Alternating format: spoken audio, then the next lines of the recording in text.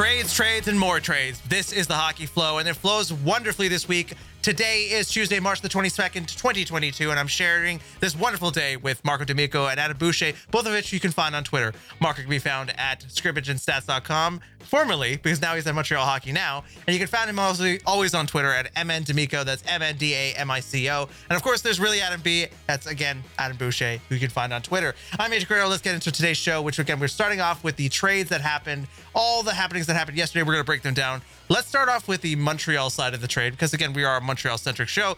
Artturi Lehkonen leaving all the way to Colorado now. Better stuff ahead for him. I'll throw it to you, Marco. What do we need to know? Artturi Lehkonen was traded by the Montreal Canadiens to the Colorado Avalanche for prospect Justin Barron and a second-round pick in 2024. I mean, when I first saw a colleague, Adrian Dater, basically post this, I thought I was dreaming. I didn't think that this was possible for the Canadiens to get that kind of return. Like, I am a Mooseheads fan. I have watched Justin Barron since he was 16 years old, and it's a horrible thing to say out loud when you're just talking about it like this, but if you're looking at him as just a hockey player, like, I've seen this guy evolve, and I'm not saying he's going to be a top pair guy, and it's still questionable whether he'll really be like a number 3, but this is a top 4 defenseman, in my honest opinion, in the making. If everything goes relatively well, it should definitely, make sense.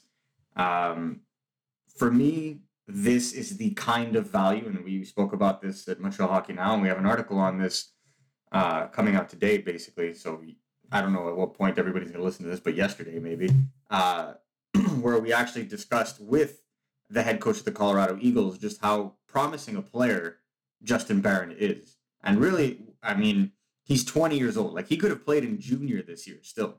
But because he has a late birthday, he was able to play for the Colorado Eagles, despite only having been drafted less than 2 years ago. So, right-handed shot, mobile, top 4D, 6'2", 205 pounds. He checks off a lot of boxes for the Montreal Canadiens, who sorely lack, and I mean sorely lack, depth at that position, especially in their prospect pool. And then you throw in a second-round pick in 2024. I mean, you can look at this 2 ways. One, it's an excellent trade chip, because who knows what's going to happen between now and 2024. And the other notion is, who knows where Colorado is going to be in 2024. Maybe in 2 years from now, after having gone for it and being unable to re-sign guys like Burakovsky, like Nazem Kadri, maybe they take a dip in the standings and that second-round pick becomes higher. Like we saw, for example, when Montreal traded Fleischmann and Dale Weiss to the Chicago Blackhawks. That second-round pick was 3 years away, and it wound up being one of the 10 first picks in the second round, which brought Alexander Romanov into the fold. So either way you look at it, excellent value. I felt like Artturi Lehkonen, had peak value at that moment, and I think the Canadiens knew that although he also had peak trade value, he was going to have peak contract value as well, and that was going to come back to bite them in the butt. Yeah, just great value from trading Lehkonen.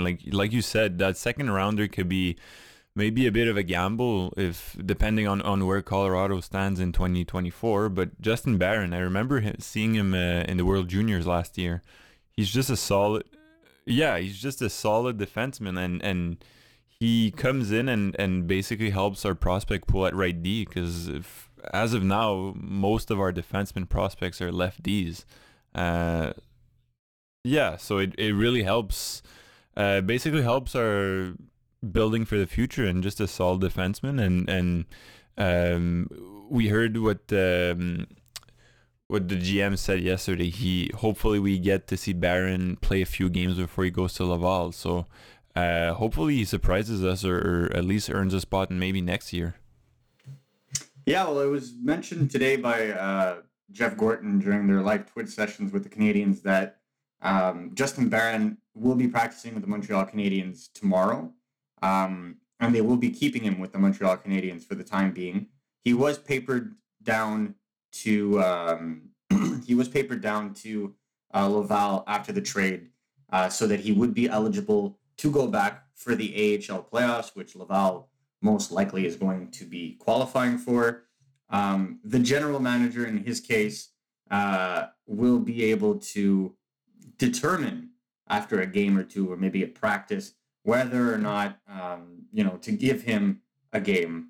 And if they don't give him a game, that's totally fine. Like, there is no shame in a 20-year-old defenseman, not even yet 21, 20-year-old defenseman, playing not even 50 pro games yet, to need more time developing. And I think at this point in time, that's totally fine. But again, if the Canadiens were going to get a first-round pick for him and draft a defenseman in the late first round, that's a right-handed shot defenseman, that's mobile, that's as big as he is, that's going to do what he does, it would have been the same thing, but just 2 years removed. So the Canadiens bought themselves time. They moved up they basically moved up their timetable when it comes to the defense. And I think it was smart because they went and got a defenseman that fits the same age range as a Romanov, as a Goulet, as a Harris, Logan Mailloux to a degree, if the Canadiens can bring him into the fold, all within the same age. So I think they're growing something together. And I think a trade like this will also allow them to focus more on forwards in the upcoming drafts. Let's also talk about Brett Kulak also leaving the team and headed towards Edmonton. Adam, what are the things that people need to know? Yeah, that was the later trade in the 4 trades that Montreal did on deadline. Brett Kulak, who would have thought we could have gotten even just a second round pick? Now we got a conditional second, a 7th, and William Lagesson coming back from Edmonton. That's just crazy value for a guy, Brett Kulak, who's basically a third pairing defenseman. So I feel like every trade Kent Hughes pulled off during deadline is just he just went out and maximized value. Like, who would have thought for Brett Kulak? Yes, 50% retained, but who cares? At this point, it's $925,000 on the cap. Just great value for a guy like Brett Kulak. 3 months ago, that Brett Kulak would have returned a 2nd, a 7th, and a roster player, I would have called you crazy. I would have called you straight up loony. And if you would have told me that he would have extracted that from Ken Holland, I would have told you that was impossible. Because Ken Holland is perhaps the cheapest general manager in sport. Like, this is a general manager that rarely ever makes any kind of move whatsoever. And to see the Montreal Canadiens extract, again, a second round pick, either in 2022 or 2023, depending on what happens with the Edmonton Oilers second round pick in regards to the Duncan Keith trade. Either way, that's an excellent asset because it's easy to see that the Edmonton Oilers are not going to be a very deep team this year. I don't see them going to the finals. And they're going to be one of the last teams to qualify for the playoffs. So the way I see it is that second round pick is probably going to be anywhere between 50 to 45 to 50, probably 50. That's a good trade chip. With the Canadiens having an extra late first round pick and an early second round pick, that pick could be packaged.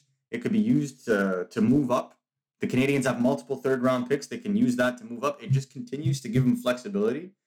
And they could even turn around and make a trade. There's a lot of things that the Canadiens can do with this kind of flexibility. And just stockpiling these picks is going to give them more and more of an opportunity to do so. And I think that they were asked this question today, by Simon Servant on Twitter during their Twitch session. And basically Hughes responded with, having these picks will allow us to be aggressive in whichever manner we want. That it be trading up, trading down, trading for players. And that is exactly what you want. There is no chance, in my honest opinion, that the Canadiens are going to draft 17 times. I really don't think so. I think that would be an absolute nightmare for their scouting staff, because you just have to think that's almost 8% of the entire draft. So it's a lot of players. It's a lot of homework. I don't see the Canadiens doing something like that. I think at this point, what they're going to probably try to do, and it's 14 picks, I apologize. I think what they're going to try to do is leverage a lot of these, try to use these picks to maybe help them offload contracts, to acquire disgruntled prospects as well. You think at the reported interest that Hughes and Gorton had towards Rangers prospects that never materialized. Maybe these picks help the Canadians extract a guy like Vitaly Kravtsov from the New York Rangers. It's things to think about. So that added flexibility, again, from a trade, as Adam said, from a serviceable yet still bottom pair defenseman is exceptional. And I think that the inspired play of Corey Schueneman lately, and the notion that the Canadians will sign Jordan Harris, I think those two things made it so that it was good enough to move Kulak, and what a return that was.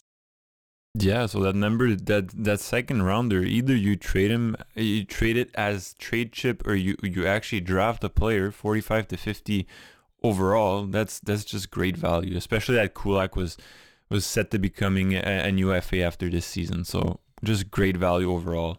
The other great value trade we saw was Ben Chiarot, right, Marco? I mean, again, Ben Chiarot returned a haul, in my opinion. I was really surprised to see that kind of a return, especially an unprotected 2023 first round pick. Like I'm not expecting, I'm not expecting the Florida Panthers to fall off a cliff here. I think that they're too well built a team to totally fall off a cliff. Do I expect them to be number one in the league? No, but I don't expect them to be too far. So there's that. But if you would have told me last year, for example, that the New York Islanders were in the bottom 10, or that the Vegas Golden Knights were a bubble team, I would have also called you crazy, and here we are. So anything is possible.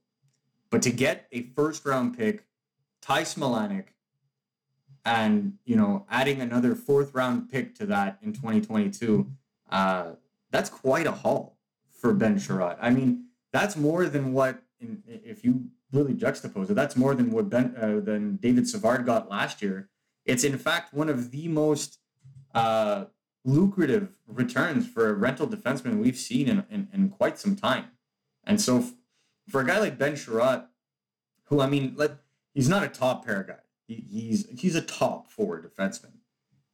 Looking at what he got and then juxtaposing it to what the Leafs paid for Mark Giordano, or what the Ducks got for Chris Manson, this is an excellent return. This is an absolute excellent return. And again, Kent Hughes, like it is like his negotiating skills from an agent seems to have followed him as general manager, and it is, for me, pretty interesting to see how he's gone about things.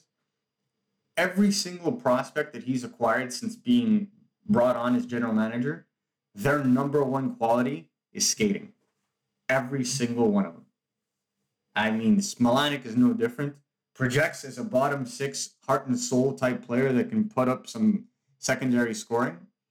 But when you look at it, you combine that with a guy like Barron, Emil Heineman that they went and got in the Tyler Toffoli trade. The Canadians' prospect pool is slowly starting to move away from the rugged, physical type players and moving towards speed and moving towards skill.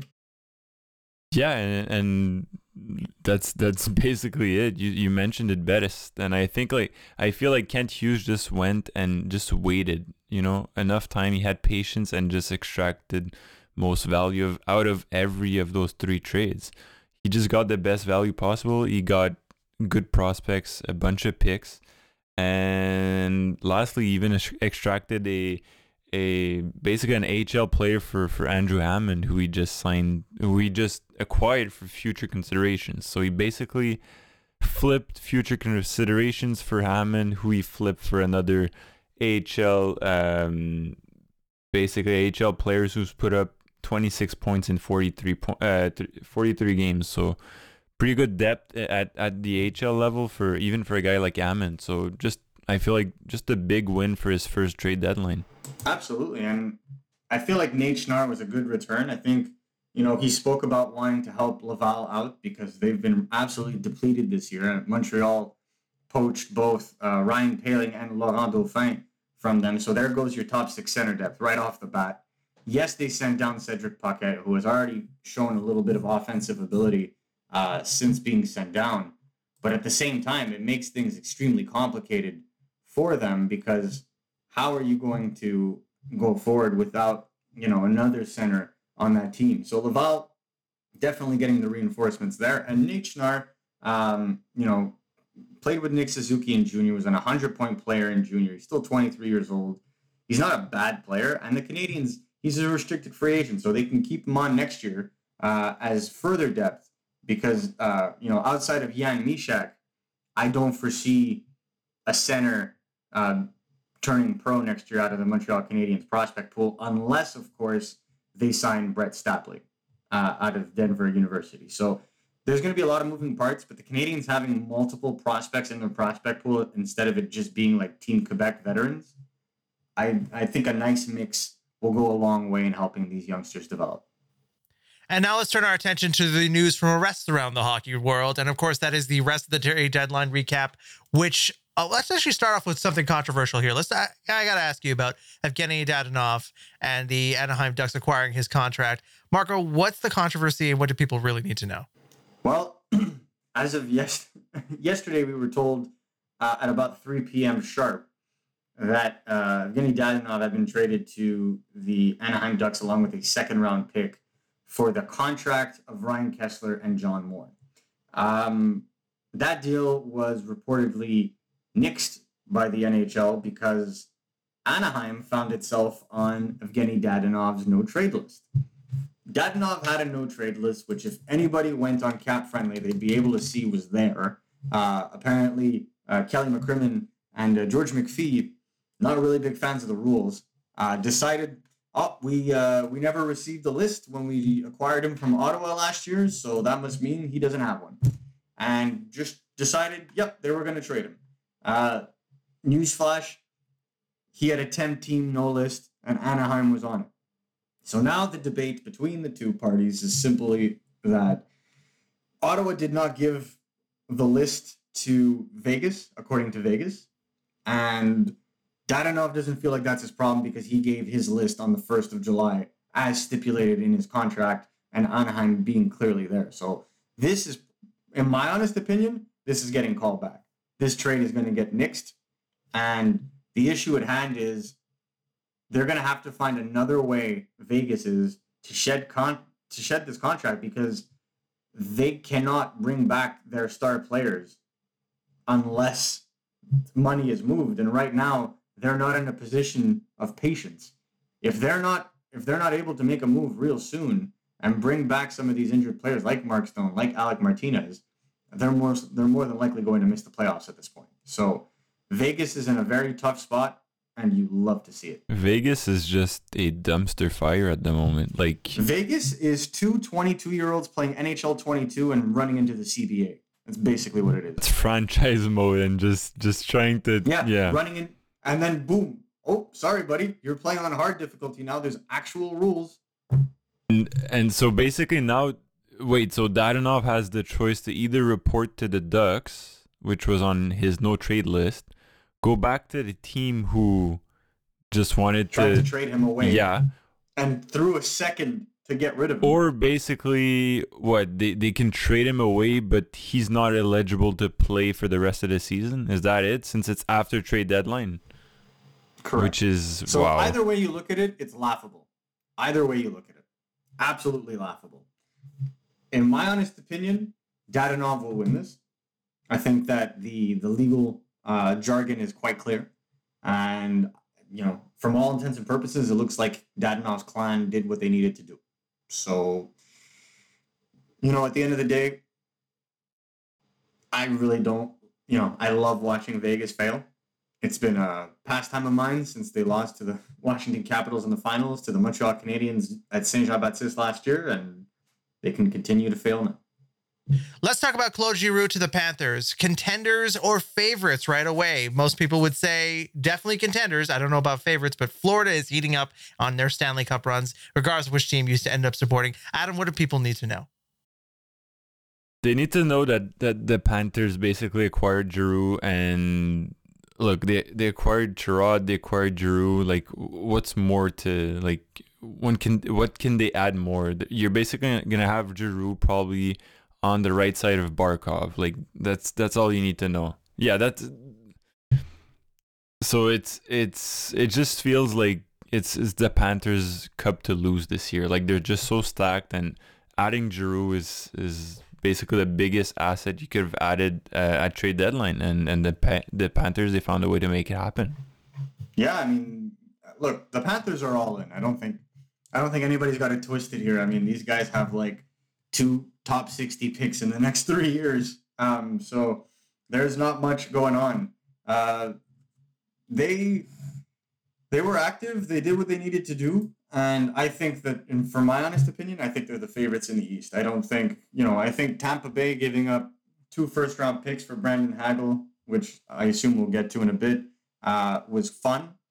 But I think that the Florida Panthers are better built and now better reinforced than anything that Tampa Bay could throw at them. But I look forward to that being the Atlantic final before the Eastern Conference final, because that is going to make for one heck of a series. But I personally, at this point, I think it's Florida's cup to lose. And the East is just going to be basically a meat grinder. Like, the team that comes out of the East... Yeah, when have we said that? The last couple of years, it's always been the West, the West, the West, the West. But really, it looks like it's the East that's really got the powerhouse clubs this year, because Tampa, Florida, Boston improved as well. New York, like, these are strong teams. Pittsburgh, Washington, again, like, these are all strong teams. So to me, I think that, Florida did what they needed to do, and hopefully it pays off for them in the playoffs.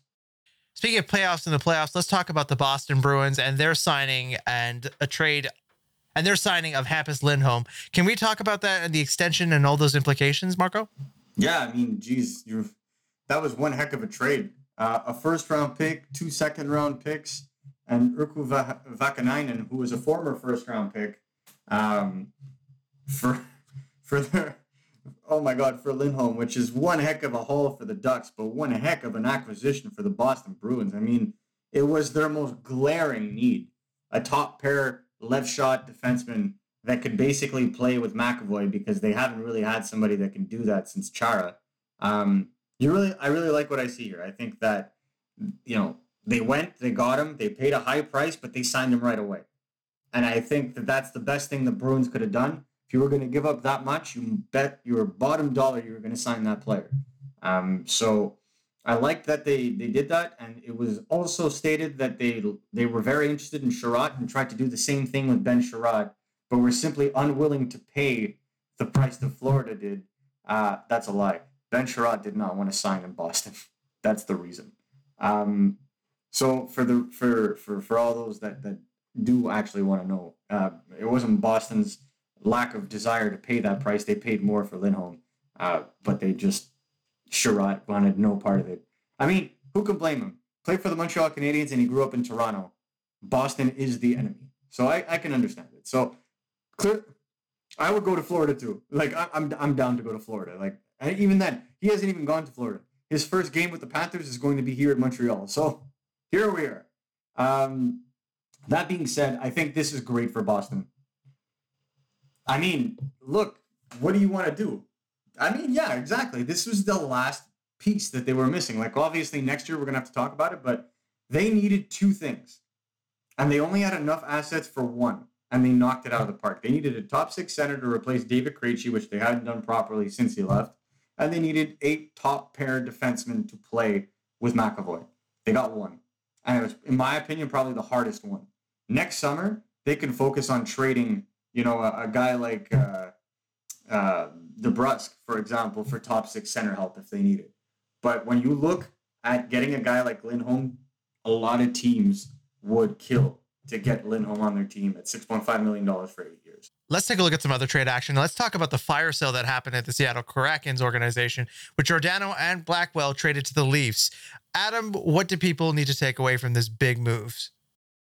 Yeah, so the Leafs, another type of dumpster fire of their own, basically acquired they didn't get any goaltending, but they got Mark Giordano to come help the defensive side.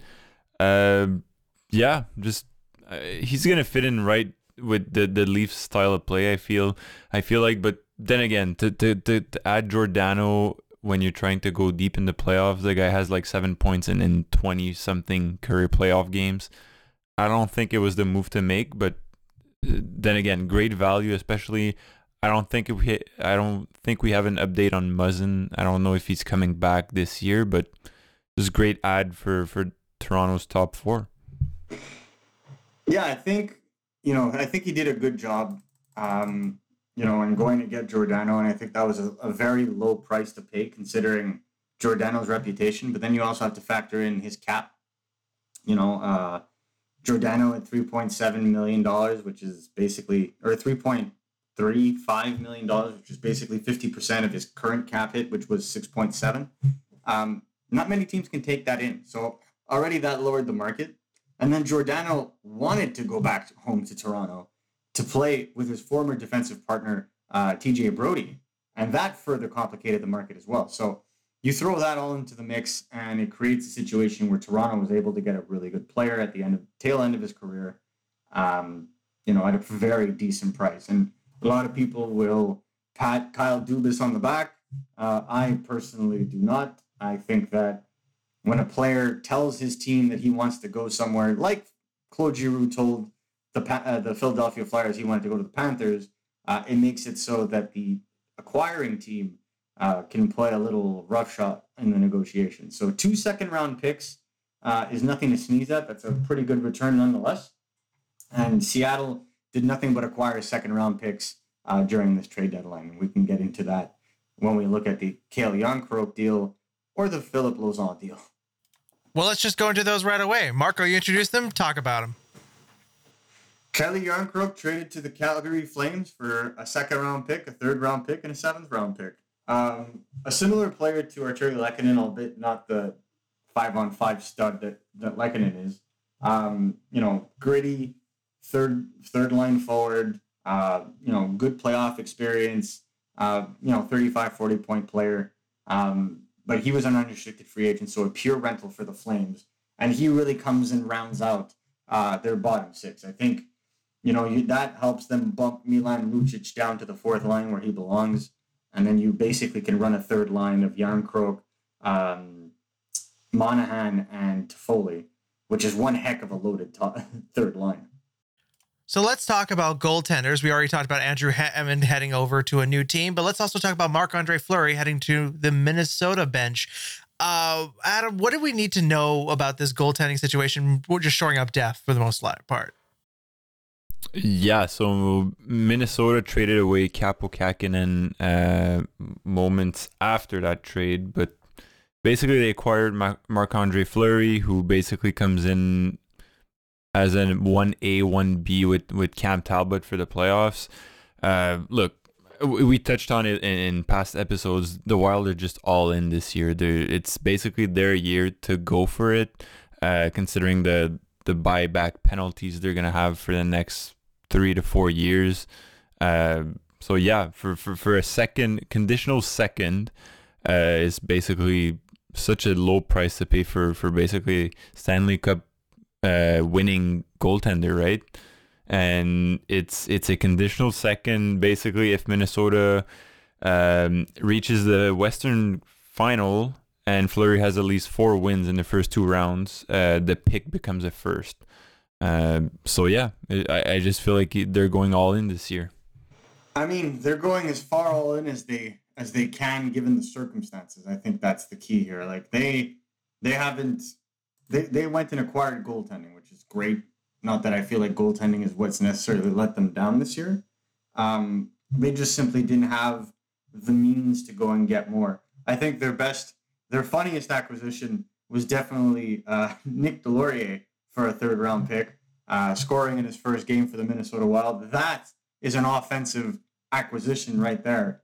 An absolute dynamo for them in the playoffs he's going to be. But definitely getting a goaltender of Marc-Andre Fleury's demeanor, that experience can't be bought. And I think that at a certain point in time, they didn't have to give up too much They traded a conditional second-round pick that could become a first-round pick if it goes far. But they also acquired a second-round pick by trading the rights to Jack McBain to the Arizona Coyotes. And ironically enough, the second-round pick they got from the Arizona Coyotes belongs to the Vancouver Canucks, who might actually miss the playoffs and is therefore higher than Minnesota's. So they basically traded Jack McBain. In my honest opinion, they traded Jack McBain for the right to get Marc-Andre Fleury, which for a prospect that was going to become an unrestricted free agent in 5 months from now anyway, I think that was excellent excellent asset management, my apologies, by Bill Guerin in this situation, because in most GMs wouldn't have gotten nothing. And I think he did a really good job in creating a market for that player and getting maximum value. Andrew Copp headed to the Rangers. What do we need to know about that as well?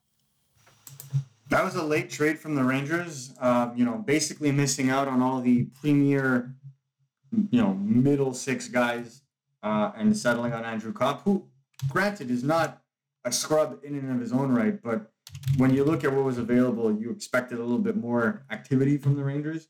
And they paid quite a price for Andrew Copp. I mean, they gave up 2 conditional second-round picks and a 5th-round pick. And that second-round pick could basically turn into a first-round pick should the Rangers reach the conference final and Andrew Copp partake in 50% of those games. The other condition on the second-round pick, yeah, that's right, second round, is that the Winnipeg Jets can choose which year they can receive that second-round pick, be it either 2022 or 2023.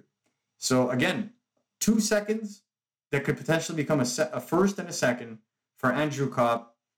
That's one heck of a return for the Winnipeg Jets, especially for a guy that was basically a career bottom 6 player. And finally, let's look over at Max Domi heading to the Canes. Adam, what do you want to leave with there? Yeah, the Canes adding a depth forward, Max Domi, who, was having a stellar season, 32 points in 53 games. Basically surpassing his career total, his last year's total. Sorry, just once again another team in the East that just might come out of the East. Right, it's just gonna be such a fight to come out of that East division, and I feel like all those teams, those contenders, just got better on deadline. So it's gonna be interesting to see who comes out. But the Hurricanes. Adding Max Domi, a talented player who with basically no risk for that trade.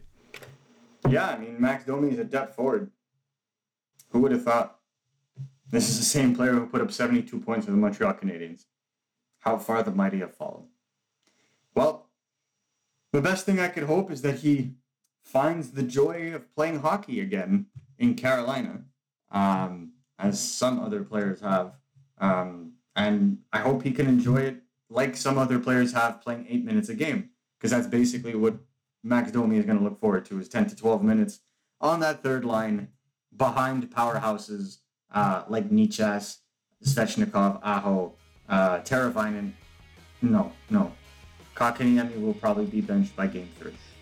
Let's finally take a look at all the games that we have ahead to look forward to, starting on Thursday night against the Florida Panthers, Saturday night versus the Toronto Maple Leafs, then away games on Sunday versus the New Jersey Devils, and again on Tuesday versus the Florida Panthers. Last thoughts before we tag out for the show. It's going to be fun to see the Panthers twice, but good luck on those games.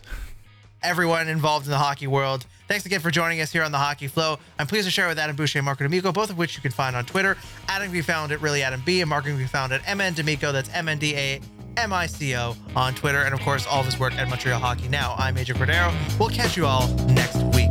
Cheers.